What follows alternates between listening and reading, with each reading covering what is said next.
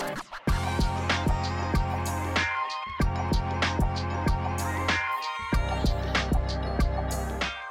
I'm Rebecca Roberts. Hi, I'm Harriet Small. Welcome to Have You Got 5 Minutes? PR Comms and Marketing Podcast, answering the things you'd normally have asked someone. Really quickly about at an event or while making a brew in the office. Hey Harriet, how are you doing? I'm good, how are you? Yeah, not too bad, thank you. So, we're going to be chatting about inclusive photos. Obviously, it's LGBT History Month, and we get it with lots of stuff in the calendar, like Black History Month. You can kind of tell, can't you, online where teams clearly haven't planned much. And I feel like if you use too much stock, it kind of indicates a bit of a problem. Yes, and I saw a piece in Galdem where they were talking about how there has been a 200% increase in requests for photos of people from diverse backgrounds or photos that represent different people. And I was actually looking into this report that they signposted, which is by Shutterstock. It was really interesting because people were saying that what they're looking for is authenticity, representation, and nature. So real people, real lives, real situations. And it kind of made me think about how over the last year we've sort of ditched this whole thing about, because there is a lot of restrictions, there's so much we can't do, the world's changed, and all those beautiful pictures we used to take when we were on holiday or amazing photo shoots, those just can't happen.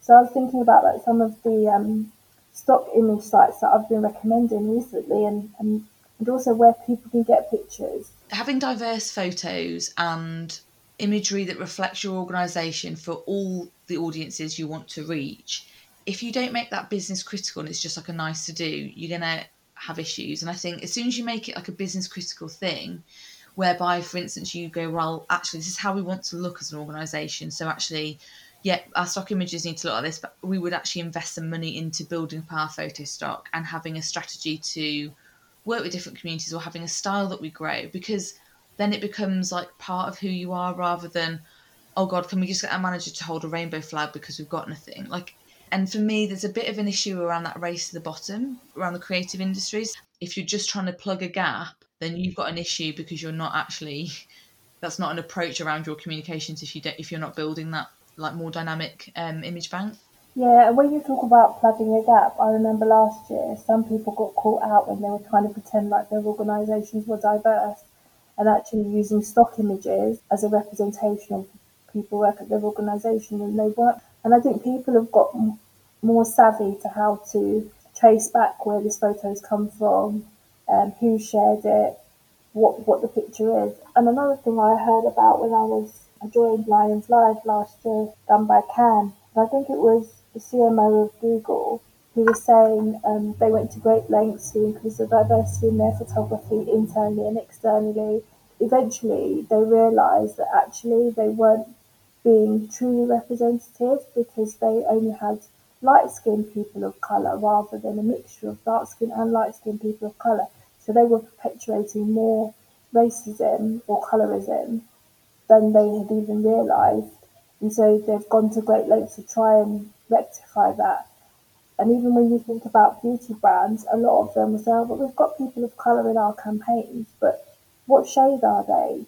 You know, are you really truly being representative? Yeah, it's just interesting to see the way in which pictures are used. Massively, and I think it comes back to that whole point about making it strategic and part of your strategy. So, for example, we saw a lot of supermarkets saying, well, actually, we're going to start working with people with disabilities to promote clothing lines. I really get frustrated when people share images sometimes, especially on corporate accounts, and they don't use things like alt text. Yeah, so I think that's another one I think people just need to get a bit more savvy with on social. Yeah, it was how people actually are going to see your brand and organisation. Like, why wouldn't you take it seriously? It's important.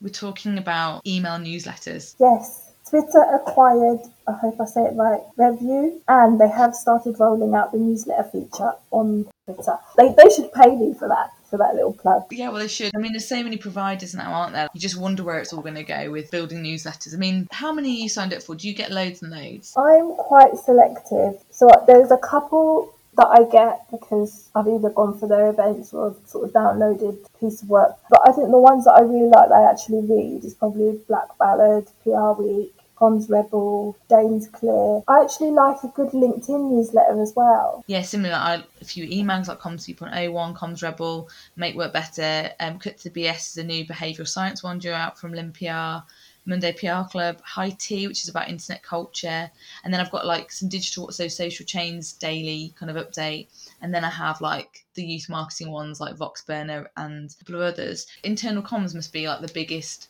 area to get right at the moment with like the way that things are. Well, this is one of my biggest frustrations about internal comms and email newsletters. You can work at an organisation that has huge budgets for comms and marketing, and yet when you ask for a email newsletter platform that can be integrated internally to staff, it's very, very difficult. There are like loads of platforms that we can use. So there's like Banana Tag and Populo, but the problem is that a lot of the budget goes to the external stuff. So you'll see a lot of companies will market outside and they'll spend a lot of money on that, but in-house it's very difficult. I think with the people who are on furlough, it's tricky because you've got to keep them engaged, but at the same time you can't actually get them to do any work. It is going to have to change. Also, people are getting really fatigued by the online thing, so I don't know whether some organisations will even consider going back to old school text messages. Yeah, it will be an interesting one. We were talking about culture and what people are missing on lockdown. I think people do miss that personal side,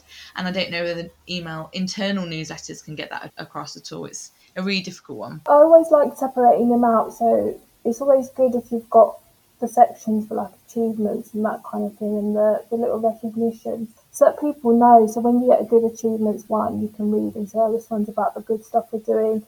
This one's sort of like maybe it's the one we regularly get about everything that's going on in the organisation. So I think even the way you brand the newsletters is so important. I've had a few conversations with people around like more like the marketing CRM side of late around, I think people are getting that fatigue of handing over their details and like having another email, and you know, you speak to a company once and then like literally till the day you die they're going to be pestering you. And the trend for like the short CRM cycle, engaging with people for maybe a few weeks or specific to a particular topic or event and then stopping it. And I think that's quite powerful, particularly from a product perspective, but definitely from like student recruitment, but youth audiences that don't necessarily want to like lock in with you for long term. And I think that'll be a really interesting one for comms. Yeah, Adidas send me a lot of emails, but I'm part of their some of their communities and clubs. And I really like their emails because it's always about one or two products and it's really visual. It just gets straight to the point. They don't put pressure. It's like the Gary Vaynerchuk stuff around like the jab hook stuff, which is that you can't just ask for stuff every time you speak to someone. You've got to give value. And I think it's a really good one to remember that. It goes for the same whether it's an internal or customer, like you can't just constantly ask. Yeah, and also just the platforms themselves. There's just so many now. You've got MailChimp, you've got Substack, Squarespace has got one. Yeah, there's just loads now. One thing I do say to a lot of teams around, particularly youth marketing and engagement, is around like they're like, oh no, we want more young people to sign up to our newsletter. And my first question normally is, why would they? What's in it for them? And I think actually if you look at your comms in a bit more of a brutal way, like, is it useful? Are we not just broadcasting? I think that always helps because newsletters do become a little bit like that. Like, oh, we need to tell them this and we've got all these things to tell them, and you kind of forget them as audience groups and what they would actually get from that communication. And also you've got to pace them. If you give them too much too soon and then you go quiet on them and then you come back all of a sudden they're back, you lose their attention. Thanks for joining us, and everything we've mentioned today will be in the show notes. We're here to answer the questions you need answers to and talk about the PR, communications and marketing topics you care about, because we've got 5 minutes. You can DM us or contact Harriet at commsovercoffee.com and Rebecca at threadandfable.com. If you're enjoying the podcast, please do rate, review and subscribe so others can find us. Find us on Twitter at Rebecca7Roberts and at Harriet Smallies.